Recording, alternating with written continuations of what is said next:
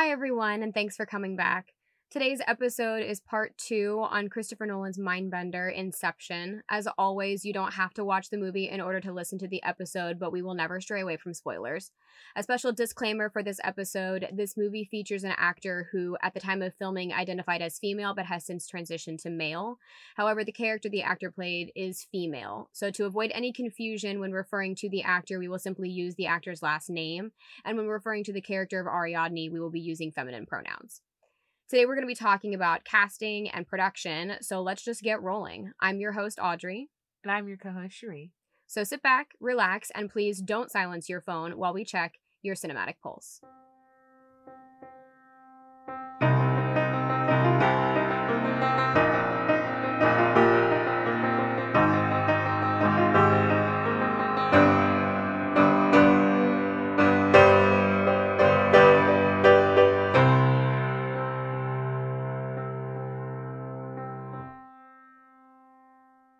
Okay, so Cherie, first thing we need to talk about was... Joseph Gordon-Levitt, right.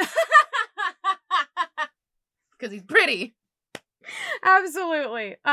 Well, casting, so yes. Another Hollywood crush we're going to talk about Another Hollywood crush. I, too, totally had a little baby crush on Joseph Gordon-Levitt. Got super excited when he was cast as Robin in the Dark Knight series. I was like, y'all could not have picked a better person. I'm really salty still that we didn't get, like, a Joseph Gordon-Levitt Nightwing thing going on.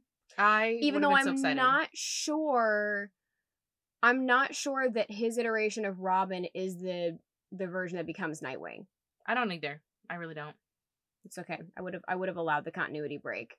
But I will tell you, that's where I was like, man, that guy's pretty. I remember that was definitely the movie. Watching this movie, and we were at a point in cinema where we didn't have a male action hero, like a cute male action hero that got cast and everything. We were kind of in limbo with like that person.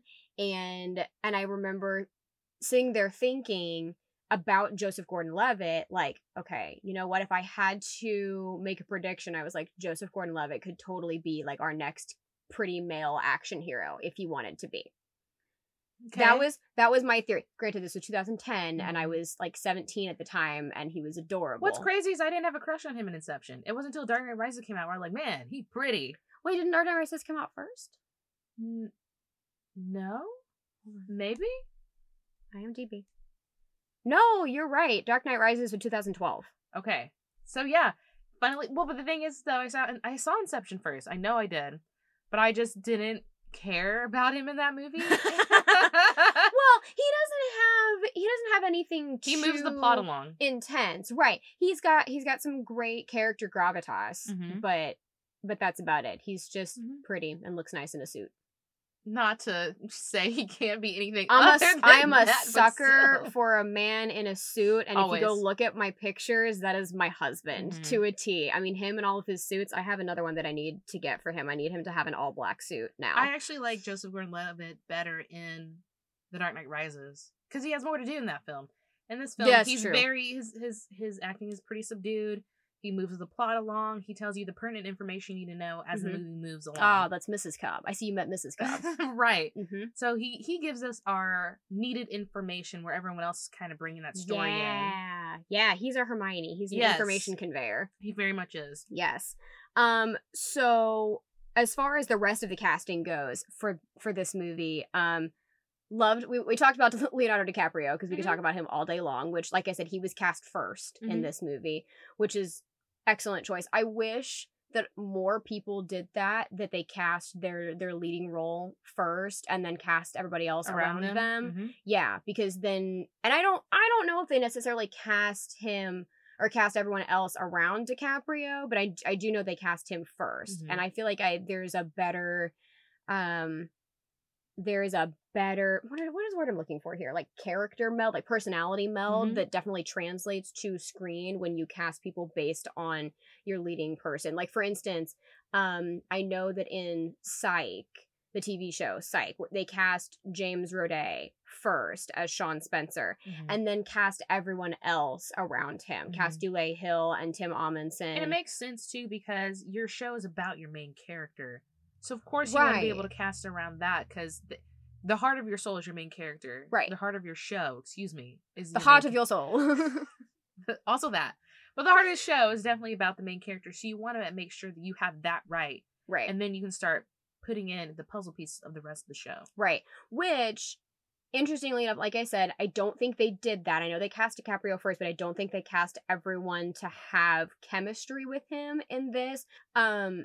So it's interesting that they didn't necessarily have chemistry with one another, because I saw that Christopher Nolan explained that, this was in an interview with Entertainment Weekly. Christopher Nolan explained that he based the roles of the Inception team similarly to the roles that are used in filmmaking. So dope. Right? Isn't that awesome? So it makes a lot of sense too. Right. So for if everyone, you think about everyone's role. So for everyone listening, Cobb is the director. Arthur is the producer. Ariadne is the production designer. Eames, that forger, is the actor. Saito is the studio. And Fisher, the guy whose mind they go into, is the audience. Yeah. That's how Nolan said he did. And he said, in trying to write a team-based creative process, I wrote the one that I know. Smart man. Which is fantastic, because from a writer's perspective, they always tell you, write what you know. And I mean, like, obviously, that doesn't...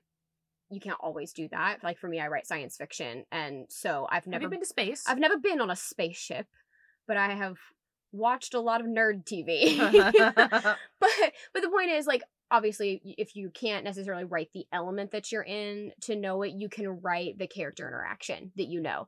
You can write the relationships that you know, that kind of thing. So when you stick with what you know, you definitely add an element of realness to your character interaction. And I totally love that, because they did definitely work seamlessly with one another. The characters did. So I think that if you're looking at it from that lens and that perspective, you can totally see Nolan's personal experience with being on the creative team for a production translated into their heist team, their dream heist team. Now that you mention it and thinking about every character in the role, I see their personalities make more sense. So like Arthur as the producer is just as direct someone who's worked around information conveyor.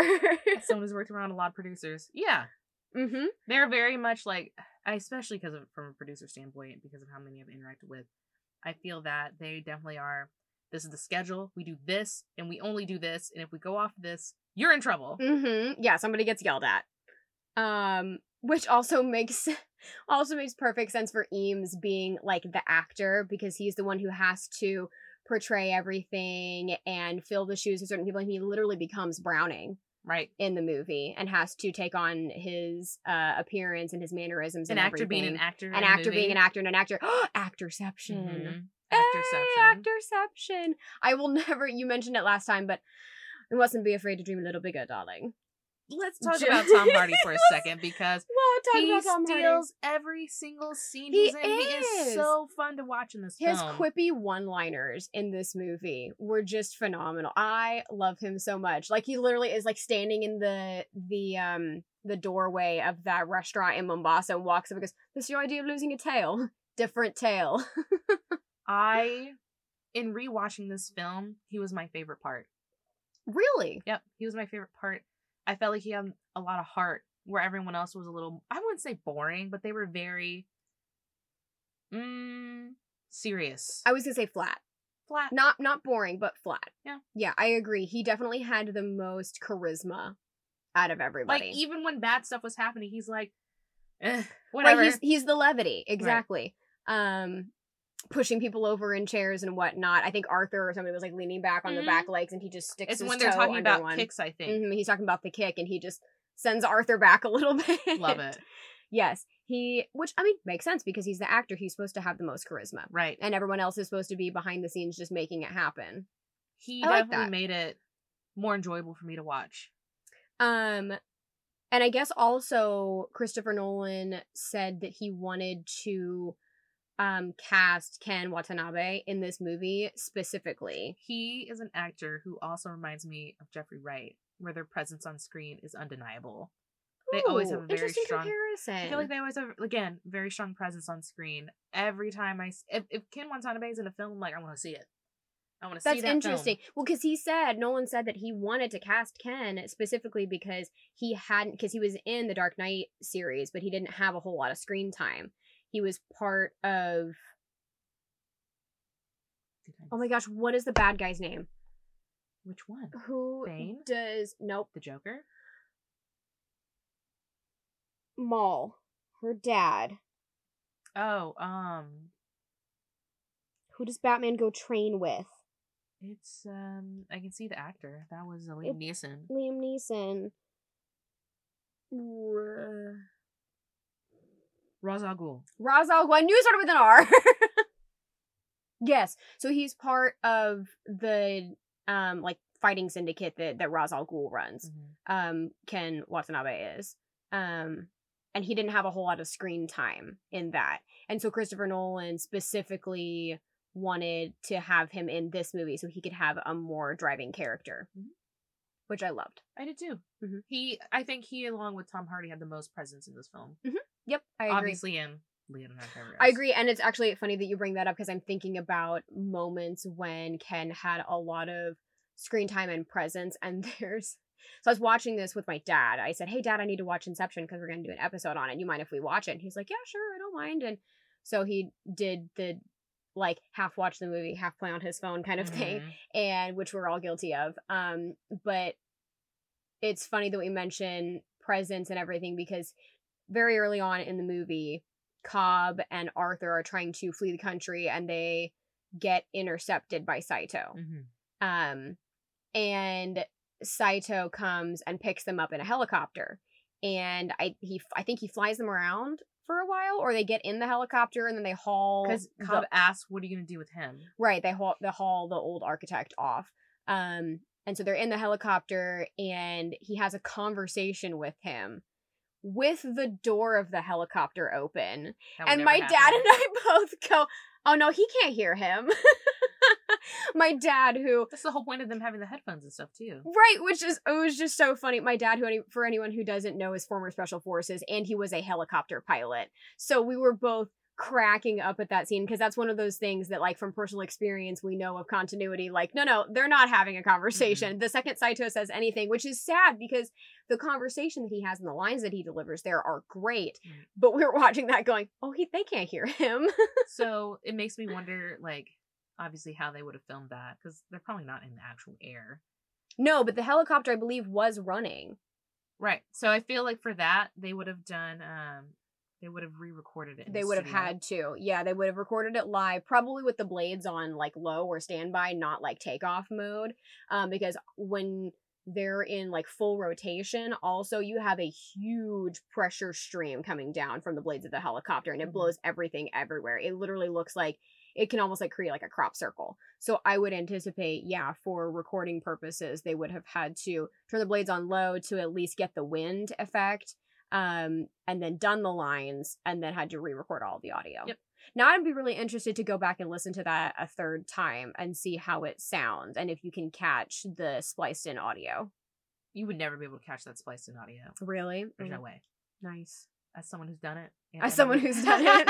You're like, I've done it. You can't tell. That's great. Other things I've done. Edit sound back into this dang movie. For funsies in class. I was gonna say, it's funny that we're doing this and then talking about sound design, because didn't you literally do a specific scene from this movie? Yes. The scene where the hotel starts to rotate. Yes. I was in charge of that scene where it starts off with a dude on a motorcycle, and then it ends with Arthur throwing his gun after shooting the one guy who's after him in the hotel. I was in charge of guns. Yeah. I was in charge of that dude hitting the elevator and going splat. I was in charge of doors closing and elevators opening, and... It's funny that you say you were in charge of that guy going splat against the elevator. I was so proud of that sound. Here's the thing, and it's really funny because, so for a class project, Sheree had to work on the sound for that particular scene, and our teacher took out all the sound from that scene, and then the class had to re-add it back in. Right. And so, knowing that, when I was watching it again this time, I was listening for those sound effects and everything, because you sent me a recording of how yours sounded when Joseph Gordon-Levitt's fighting that guy and he falls and hits the elevator. And I was listening for it, and so comparing Mine what I sounds heard better. from yours in my head and then the one in the movie, I was like, oh, that was nothing. That was like a weenie little just bop. Mm-hmm. And yours was just like this bone crunching noise. Well, the thing is, they teach you, this is a fun thing for people to know, I guess, when they teach you, it's like, you can't turn sound up, but you can turn it down. Mm-hmm. So when we edit sound, it's better to have it higher, and then the sound mixer can go in and adjust. Mm-hmm. So chances are, when they edited that in real time, like when Mm-hmm. they actually put those sound effects into the film, it was actually probably a lot louder, and the sound mixer came and was like, okay, we gotta turn this down because we have to add in music and all this stuff. There's always a fight between sound and music. You know, that makes sense because there's definitely music going on in that. And I mean, I have to imagine that metallic sound, I mean, we've all run into like a metal filing cabinet at some point in our lives, and there's a really big, heavy clank noise that it makes. I'll bet that initial metallic noise was probably really loud, like overwhelmingly so. And you have to, with sound design too, is you're often adding layers of sounds together. Right. So my elevator hit sound was probably like 3 or 4 different metals crunching together at some point. Like, I mean, we talked about that with Signs a little bit. We had noted that with some of the sound design for Signs, that when we were talking about the noises the aliens make, that I could hear some of the noises they had layered together, and I was like, I'm hearing whale sounds. Yes. I kid you not. Actually, what's funny is in this same editing class, somebody used, I think, either it was an elephant or a lion sound when the van crunches against that metal railing. Ooh. I'm pretty sure, but yeah, animal sounds, guys. Animal sounds are often used in edits in sound effects. Yes, because our brain hears them and thinks awesome and multi-layered. Yes. That's interesting. I have noticed that because there are some canned animal sounds that I've heard over and over and over and over again. For instance, the that wolf howl, that canned wolf howl that you hear in movies all the time, like the you hear that over and over and over again. It's been like Wes's video game since like the 90s. Yeah. But yes, animal sounds get used a whole lot for everything.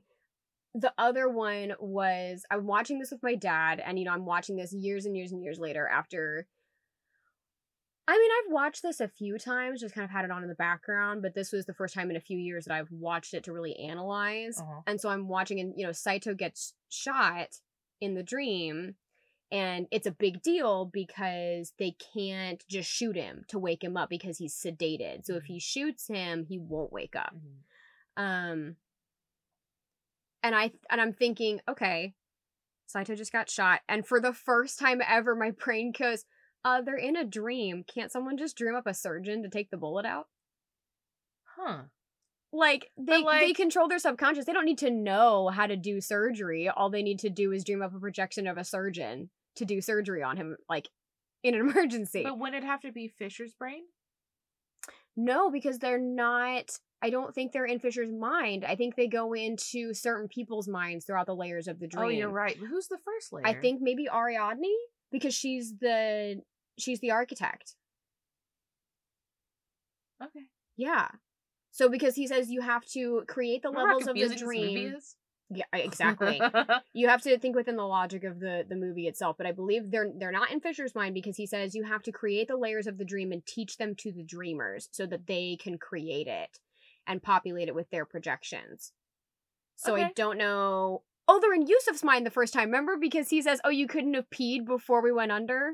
Ah, yes. Yes, they're in Yusuf's mind on the first level. So yeah, Yusuf couldn't have dreamed up a surgeon. That man did not seem like a very good dream architect person. Well, he didn't, he drank too much champagne on the flight before he went under, so maybe not all there. The other one that I did want to bring up, which is huge, and I'm going to pull up this article right now. The other interesting goof that I wanted to bring up that kind of pops some bubbles for me, but there are few people who know this. So I double checked this against the science blog Inverse, and the goof in this movie is that you can't actually read in your dreams. I'll just let that sink in. And in the very first shot... No one sees the face I'm making at you right now, but it's very quizzical. Confusion with a little bit of questioning in it, yes. I can tell you that's false. I cannot tell you how many times I've fallen asleep thinking about the things I've just read and studied, like German vocabulary. So here's the thing. So not that you can't process words while you're sleeping. You can, essentially the part of your brain that actually processes linguistics and reads is asleep while you're dreaming. And what instead you see, like if you go back and think about a dream where you were reading, if you try to actually envision the words that you were reading, you won't be able to. Because your brain will essentially fill in like gibberish, like imagine like Cyrillic, like a different language almost. What's Cyrillic? The like a Russian, like a Slavic language. Oh. Yeah, that's the alphabet that they use. Is a Cyrillic alphabet. So not traditional characters. And that's what this science blog was confirming.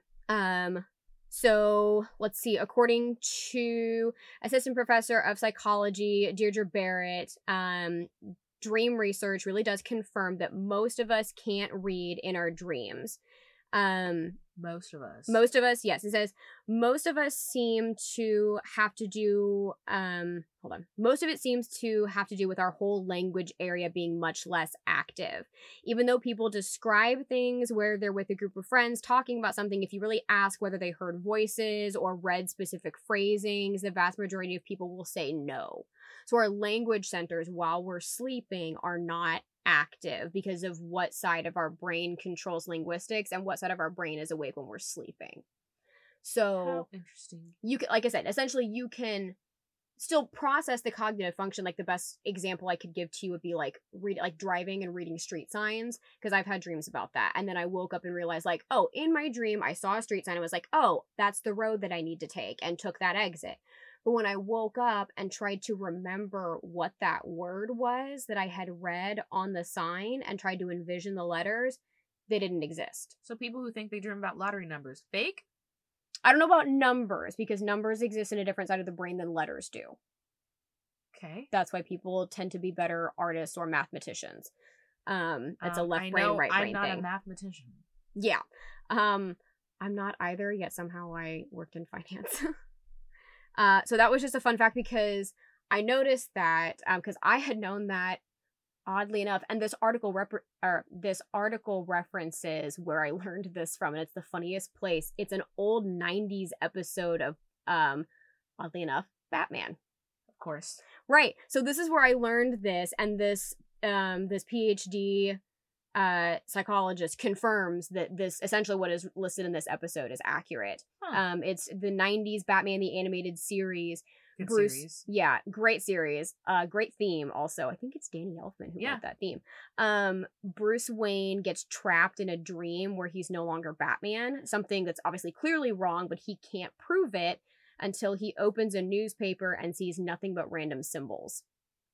So I'll show you. I'm going to turn my iPad around so you can see what I'm talking about. Okay, cool. That is cool. Yeah, so that's where I learned it. And then when I was looking it up for this, because I thought about it in the very first scene when they're in Saito's mind trying to extract the information that they were hired to extract, Cobb manages to get this envelope and he's frantically looking at these papers that are marked confidential. And we can read confidential. And I was thinking, wait a minute, that wouldn't ever actually work. If it was information that a subject had hidden in his mind in print format, that wouldn't actually be possible for him to extract, because you can't read while you're asleep. Now, what I'm going to say is... Play devil's advocate. You always play devil's advocate. This is a movie. I know. So obviously suspend your disbelief. Obviously suspend your disbelief. It was just like how I have told you that I always notice, like I noticed the helicopter thing because I know from personal experience. Everyone, wait till we get to Harry Potter. God help us all. I'm going to be stopping her every 5 minutes and be like, that's not the point. Oh, it won't even be every 5 minutes. I'm going to get 30 seconds and you'll be like, Audrey, reel it in. Reel it in. I'm going to have a lot to say. It's not going to be good. So that was just a little fun fact that I noticed from watching this, and I wanted to look it up because I was like, okay, I've always known that you can't read in your dreams, but I needed to find out if it was something that like I just knew or if this is actual scientific fact. And apparently it is. So I challenge all of you next time you're dreaming to like focus once you wake up and see if you can remember what you read. I want to dream something. I want to go in my dream and be like, I'm going to prove her wrong. Go ahead. I would absolutely love that. Please do. Back to casting. Back to casting. Now that we just derailed on a couple of those little trivia goofs there. And production things. And production things, yes. So you said production, right? Yeah. Okay. What did you think I said? I don't know. My brain was like, wait, did she say what I think you said afterwards? What did you think I said? That wasn't I don't production. know. I thought you said production. I was like, wait, did she not? And then I just assumed that she did.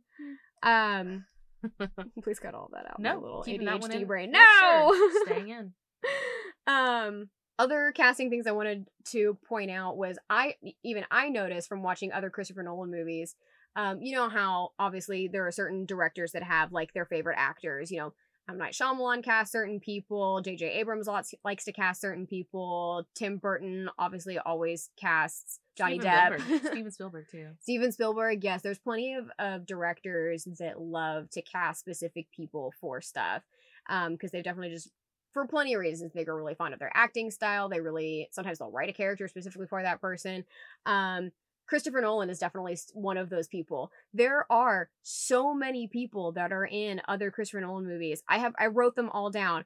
Joseph Gordon-Levitt, Tom Hardy, Ken Watanabe, Marion Cotillard, Cillian Murphy Cillian Murphy are all in the Dark Knight trilogy. And Michael Caine is literally in everything that he's ever done, like all of his movies, which I didn't realize, and I have this on my list as a potential movie for us to do, is The Prestige. Which is a Christopher Nolan movie. I did not know that was a Christopher Nolan movie, and it makes perfect sense that that's a Christopher Nolan movie because it rings of Christopher Nolan movie. Is Prestige the one that also has... hold on. Prestige is Hugh Jackman and Christian Bale, they are warring magicians. Yeah. Trying to come up with the best trick. That's what I was thinking of, Christian Bale. Yeah. That movie... Did you say Hugh Jackman? Yeah, Hugh Jackman. I have not seen that movie in so long. I forgot he was in that. I know. It's because I don't really associate Hugh Jackman with Christopher Nolan. Yeah, so he acts opposite I now only Christian associate Bale. him with musicals. Right? I'm like just thinking of Greatest Showman, and that's exclusive. Like Wolverine, Greatest Showman, that's Hugh Jackman in a nutshell. Oddly enough, yes. I mean, there are worse things to be associated with as an actor. It's just, how extreme do you have a man who has claws, and then he's singing me show tunes? I mean... It's not like every girl's dream. I guess so. Yeah, you're not wrong. Well-rounded man who will defend you, but is also a total softie who will sing you sweet melodies.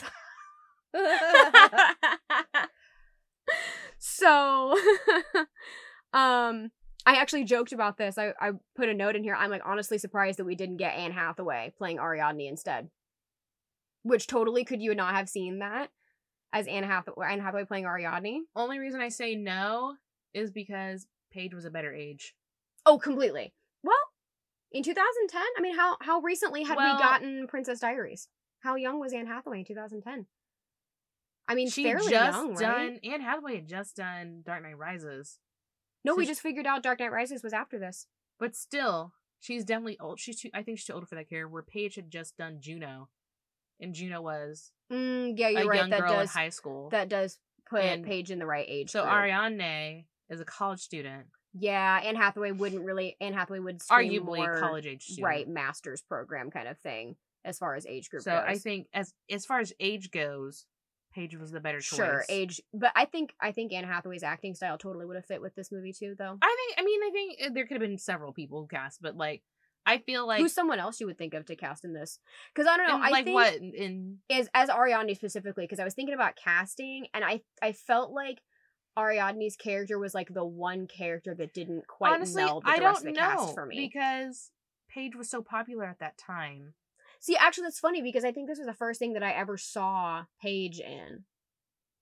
I never saw Juno. I never saw Juno. J.K. Simmons was fantastic in that film as well. I love J.K. Simmons. But Paige, I think that whole cast for Juno was really, really great. It was very odd, very weird. Who acts opposite Paige in Juno? Who acts opposite Paige in Juno? It's man, I can see his face. He's in. Is it somebody dorky? Yeah, is it Michael Cera? Yes, it's Michael Cera. Thank you. Oh, now I need to watch that movie. That sounds like such a dorky cast. I would love it. It's a wonderful film. I actually really, really, really enjoyed it. I think it came out at a point in time when I probably was not allowed to watch it. Not allowed to watch it, but I definitely grew up in a little bit more strict household when it came to movies that I couldn't see. I want to say I was at the tail end of high school when that film came out, or somewhere in high school, and yeah, Juno was really good. Mm-hmm. So I think Paige was definitely cast based on how well they did in that film. Because I believe Paige was nominated for. I was gonna say I think there was a nomination in there because of the performance in that movie. I think definitely well deserved. Yeah, but I would also agree to an extent, but I feel like it's not Paige's fault that the character didn't meld. No, I just think it was the way it was written. Yeah, it was. But that's also goes with Arthur's character. Kind of boring. Yeah, they were all kind of flat, which makes sense though because they're not the star of the show. They are pushing the story along and the plot. Right, that makes sense. It makes sense. Because Ariane the whole time is trying to be like, okay, we got to figure out Maul. You got to tell people about Maul. That's true. Ariadne's character was definitely very compelling at a certain point because she's the one who confronts Cobb about the fact that he's just keeping Maul locked up in his memories. I think Ariane became a better character as the movie went on. I thought Ariane was very boring at first. I did too. I was impressed. Interesting, but not a standout character. It wasn't until Ariane was really trying to be like, Cobb, you got some things you gotta figure out, homie. You gotta figure this out. This is not working out for the team here. People are dying because of your ex-wife. Right, and I guess that makes the most sense. Or not your ex-wife, your dead wife. Right, your former wife. Your late wife. I think that does make the most sense for Ariadne's character to bring that up though, because she's the newest to the team. She's never worked with Cobb before, so she is the person who would have reason to question that whole dynamic, because everyone else just kind of accepts it. Or is frantically finding out about it the first time they go into the dream world. I'd want to figure that out too. Like, if I'm going into, why did a train just run through downtown at the first level of our dream?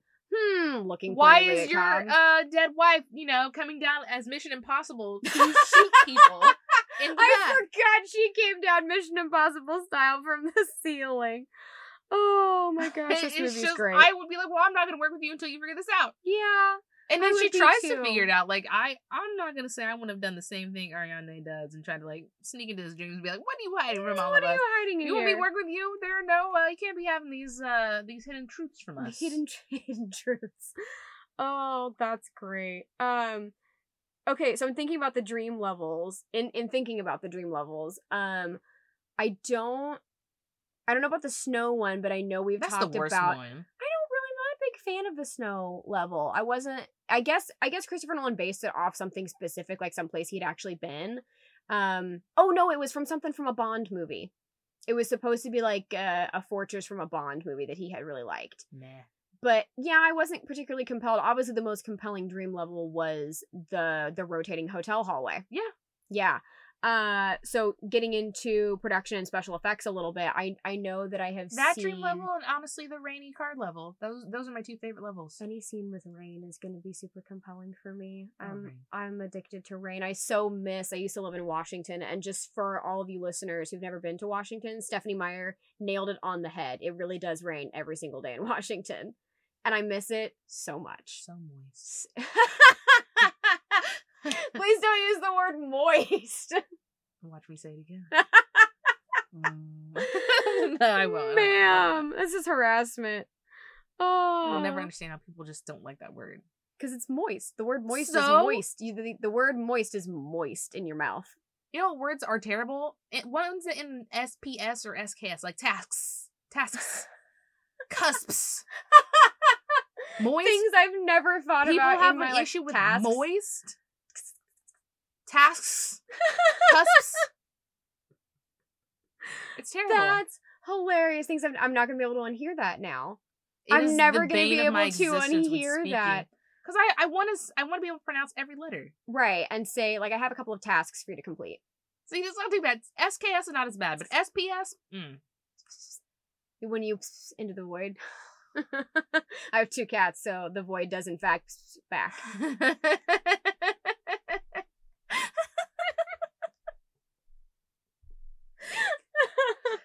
Derailment number 2, 3? Oh, we're on production, I think. We're talking about dream levels. We're talking about rain. Moist. I'm sorry. I just tried to put us back on track. Train track. Inception. Yeah, there you go. Insert downer noise. Hold End on, of episode. I want to ask a question to our audience. Before you say choo choo, how many chuggas come first? Is it 4?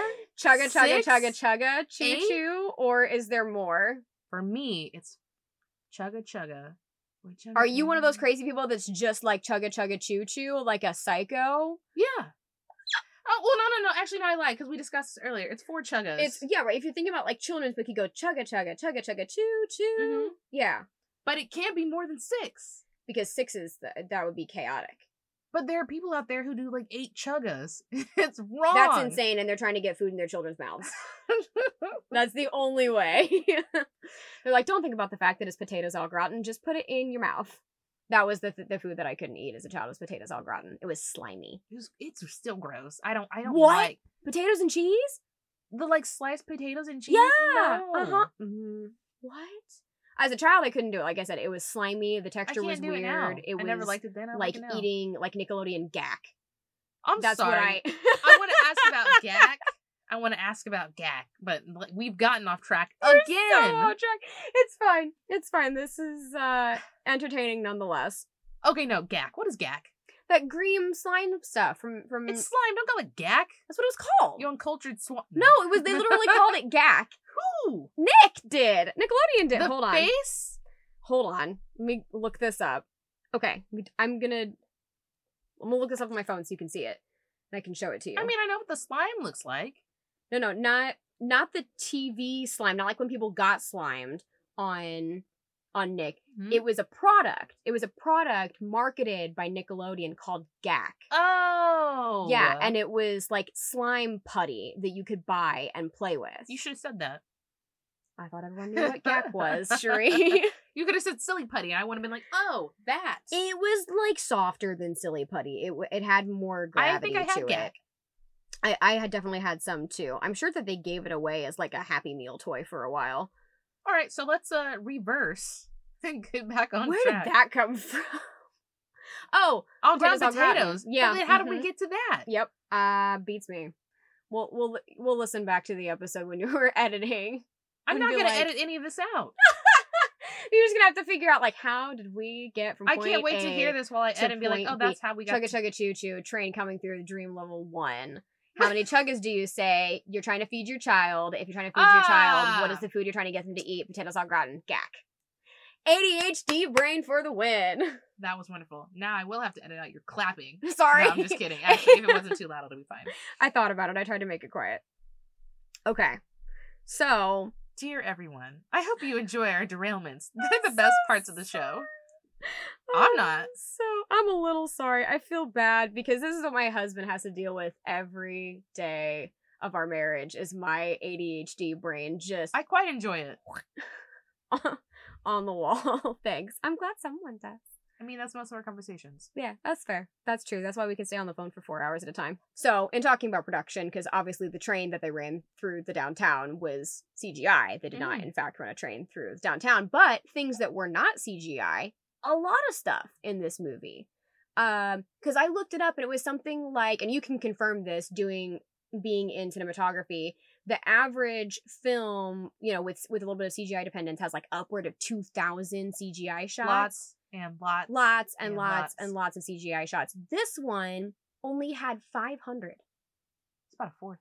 Right? Of what is normal. How bananas is that for how trippy this movie That's impressive. Isn't it though? They utilize practical effects for most of the stuff. In fact, for most of like the big important things that we saw, those were all practical effects. For instance, the rotating hallway in the movie, that was done with practical effects. So what they did, and I learned this from watching some of the bonus content from the DVD itself, is they like rented out a giant airplane hangar, a couple of them actually, and built this massive, like, I think what they said it was like 16 feet long metal piping rig, and then built a hotel hallway inside of it, and then hooked it up to what essentially equated to like the horsepower of like a 60s motorcycle. Wow. So basically like a hamster wheel. And hooked it up to this tiny motor and then rotated the hallway. Obviously you need to get it rotating slow, not super fast. Yeah. So you don't need an excess of horsepower or anything on the engine to rotate this hallway. But they built this massive 16-foot long rigging set. So like imagine like like a bunch of like, if you've ever seen like the dome on like a playground of monkey bars, like a monkey bar dome, where it's all like crisscrossed and circular and everything, that's kind of what this rig looked like, was just this big circular metal structure with some crisscrossing piping in the middle of it. And they built a hotel hallway inside of it with functioning lights, by the way. All of the sconces, the ceiling lighting, all built into that hallway. That was real lighting. I want to say a bit about sound design. Mm-hmm. Having to think about what that's going to sound like and adding that sound into, what does a rotating hotel sound like? Whoever thinks about those things. Oh, which reminds me too, once there's no gravity and they're in that hotel room, and everything's flying around. Speaking of sound design, one of the best things that I noticed was like a hotel phone goes floating by and you can hear the beep, beep, beep, beep, beep, beep, beep, beep, beep of the receiver being off the hook for a long time. Tell you, I'm so glad I wasn't in charge of those sounds when we were editing this scene. Just pure torture on their sound design guy. When we did Foley in class, I knew I would never want to work in Foley. So what is Foley? Can you define Foley for me? Is when a person is creating the sound. So like footsteps. There's somebody in the studio creating those footstep sounds. Like for The Incredibles, how they created all of their own sounds for that movie. And they literally had somebody with plastic on a table doing the of Edna's steps as she walked down the hallway. Clothing movement, paper moving, like if it... Oh, I would love to work in Foley. That'd be so much fun. Oh, no. That's fine. You don't do Foley. I'll do Foley. Teamwork. Doing that assignment gave me so much anxiety. I had to take medicine for it. Oh no! Are you serious? I feel like, to me, that'd be so much fun, because I'd be like, okay, I have to create this one random noise. What can I use that will make this one random noise? That would be so much fun. It would be fun if you're equipped with all those things. Like the scene we specifically did Foley for was a scene from Close Encounters of the Third Kind. Oh, I haven't seen that movie in so long. I believe it was that film. Yes. It's when the guy is driving through like this rural area and he stops at a train track. That scene. I haven't seen that movie recently enough to be able to know what scene you're talking about. So yeah, unfortunately. Foley is very hard and time consuming, and thankfully it's a trial and error. You edit as you go, and you add it in layer and all the sounds. I can see how that would be time consuming, because you're presented with a sound. You're like, you need to make this sound, and you go, okay, and then you make it with what you have on hand. And then you listen to it afterwards and you go, no, that doesn't sound right. And then you have to go scramble and find a new prop to create that sound with. Hard to make a sound that... I can see how definitely it would be very time consuming. It's a headache. For me, I'd rather go in and go to a sound library and add in all these layers of sounds. Like, my guns had like 3 layers, and then how I feel about continuity of firearms, though. Well, yeah, I think we talked about that in another episode, though. We definitely talked about as far as like firearms firing sounding and how that can definitely be punchier. Yes. One of the ones that bothers me to no end is when a character whips out a gun and there's this clanking noise. Guns, they don't make a noise when unless they're hitting something. Pull them, unless they're hitting something. But when you pull a gun and point it at somebody, it is silent. There is no sound. The only sound is the coming out of the holster. But that's not very intimidating in film. So they add in this clicking noise, almost the sound. It tends to almost be the sound of a round being loaded, which is not realistic. But the one that drives me crazy, even worse than that, is when they add in the sound of a hammer being cocked on a hammerless pistol. Interesting. Drives me absolutely insane. For instance, most police characters in a show will be carrying a Glock. Glocks don't have hammers. That little trigger that you pull on the back of the gun. Glocks don't have that. And yet, often sound designers, again, for punchiness of sound and sound intimidation, will have a police character and have that sound edited in to the use of his firearm when it literally doesn't exist. It'd be like having an iPhone, and then when you hang up on somebody, editing in a sound of an old flip phone shutting. You know what? That is the equivalent. That is a great way to explain that, yeah. Yeah, that's the equivalent for me. So, but again, most people don't notice those things. That is only for the small subset of watchers who have personal experience with those sound elements and know the lack of realism of them. So for the most part, you can usually get away with some of that stuff because it sounds cool. And at the end of the day, you do what the director says. And at the end of the day, you do what the director says. And the people paying for the movie, the producers. Exactly. Sometimes they don't make the best decisions, though. So what do you mean? They always make the best decisions. Hey, we are the producers. We can trash talk the producers because it's us. We're paying for this? Then no. You're right. We are the producers. We're the producers.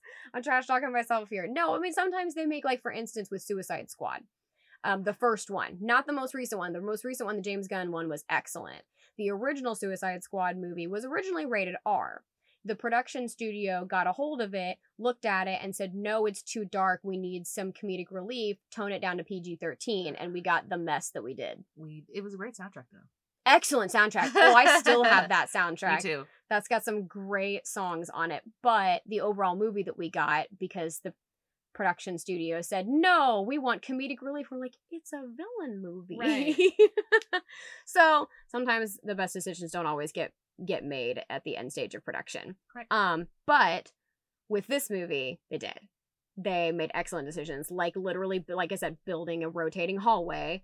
So cool. The other one, and I feel like a lot of these effects for this movie have been done to death by like other YouTube channels, other podcasts, and I almost didn't want to talk about them, but I feel like you can't talk about this movie without talking about the special effects and the practical effects. It is. It's a visual feast, and for instance, one of the visual feasting, quote unquote, moments in this movie is the Paris Cafe scene with all of the exploding boxes and fruit stands and everything.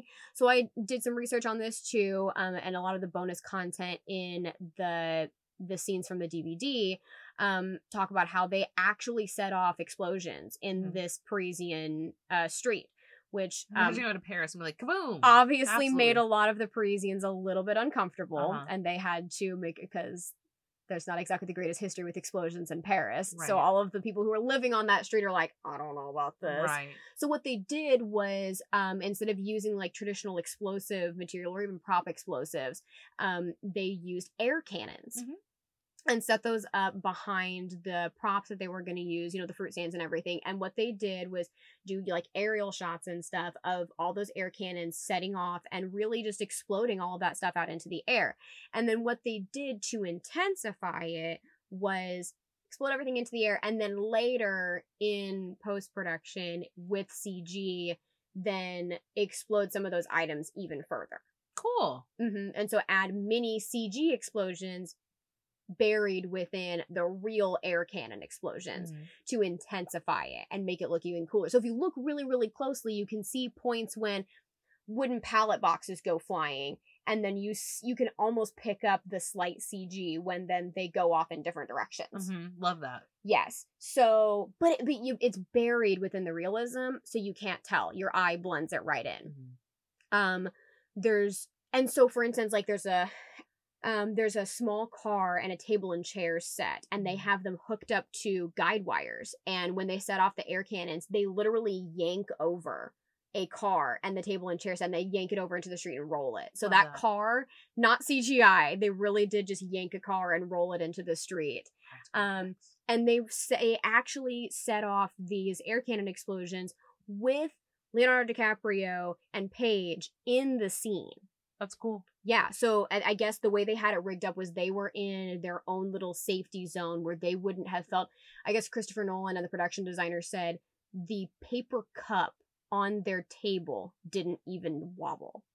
Cool. That's how completely safe they were inside this scene, because Christopher Nolan wanted to get a shot of the effect of stuff blowing out the windows past Paige and DiCaprio. And the poor special effects guy is like, how am I going to do that? Lots and lots and lots of practice. Right, and so they did. Safety meetings. They ran that over and over and over again in those airplane hangars with those air cannons and everything, and figured out where that safe zone was going to be to have them in. And then, so they did it, let off those air cannon explosions with some more innocuous objects. And then later in CG, went in and added in the shards of glass, the ceramics, all of those things blowing past Paige's face that would not have been kosher to have in an actual shot, or possible to have in an actual shot. So I really liked that marrying of CG with practical effects to create that beautiful element of realism, because I didn't know until recently. I had to do my research to figure out how they did that, because it looked so real. So I think they did an excellent job. I love that. I absolutely love that. Okay, so that concludes today's episode and part 2 of Inception. We talked about a little bit of casting and a lot of production and a little bit of derailments here and there. Hope you had fun with those. Hope you had Let fun with those. Let us know about the chuggas. Because we did. Yes, please message us with what you guys do with the chugga choo choos. Next week, in honor of May the 4th, we're going to do 2 things. We will be bringing you your weekly episode 1 day early. And we are also going to be doing an episode on something a little unexpected, Solo, a Star Wars story. Bet you thought we were going to do something mainstream. No, we're going to do something that I really like and I want to do and surprise you guys with. So make sure to give that a watch if you want to have your memory refreshed of what that story is about. So make sure to be back here next Thursday to tune in. Cinematic Pulse is edited and produced by Cherie Jackson. The episodes and theme are written and performed by yours truly. Make sure to follow us on Instagram and Facebook, and you can find Cinematic Pulse on Apple Podcasts, Spotify, and Amazon Music. Thank you so much for listening, because we just checked your Cinematic Pulse. Roll credits.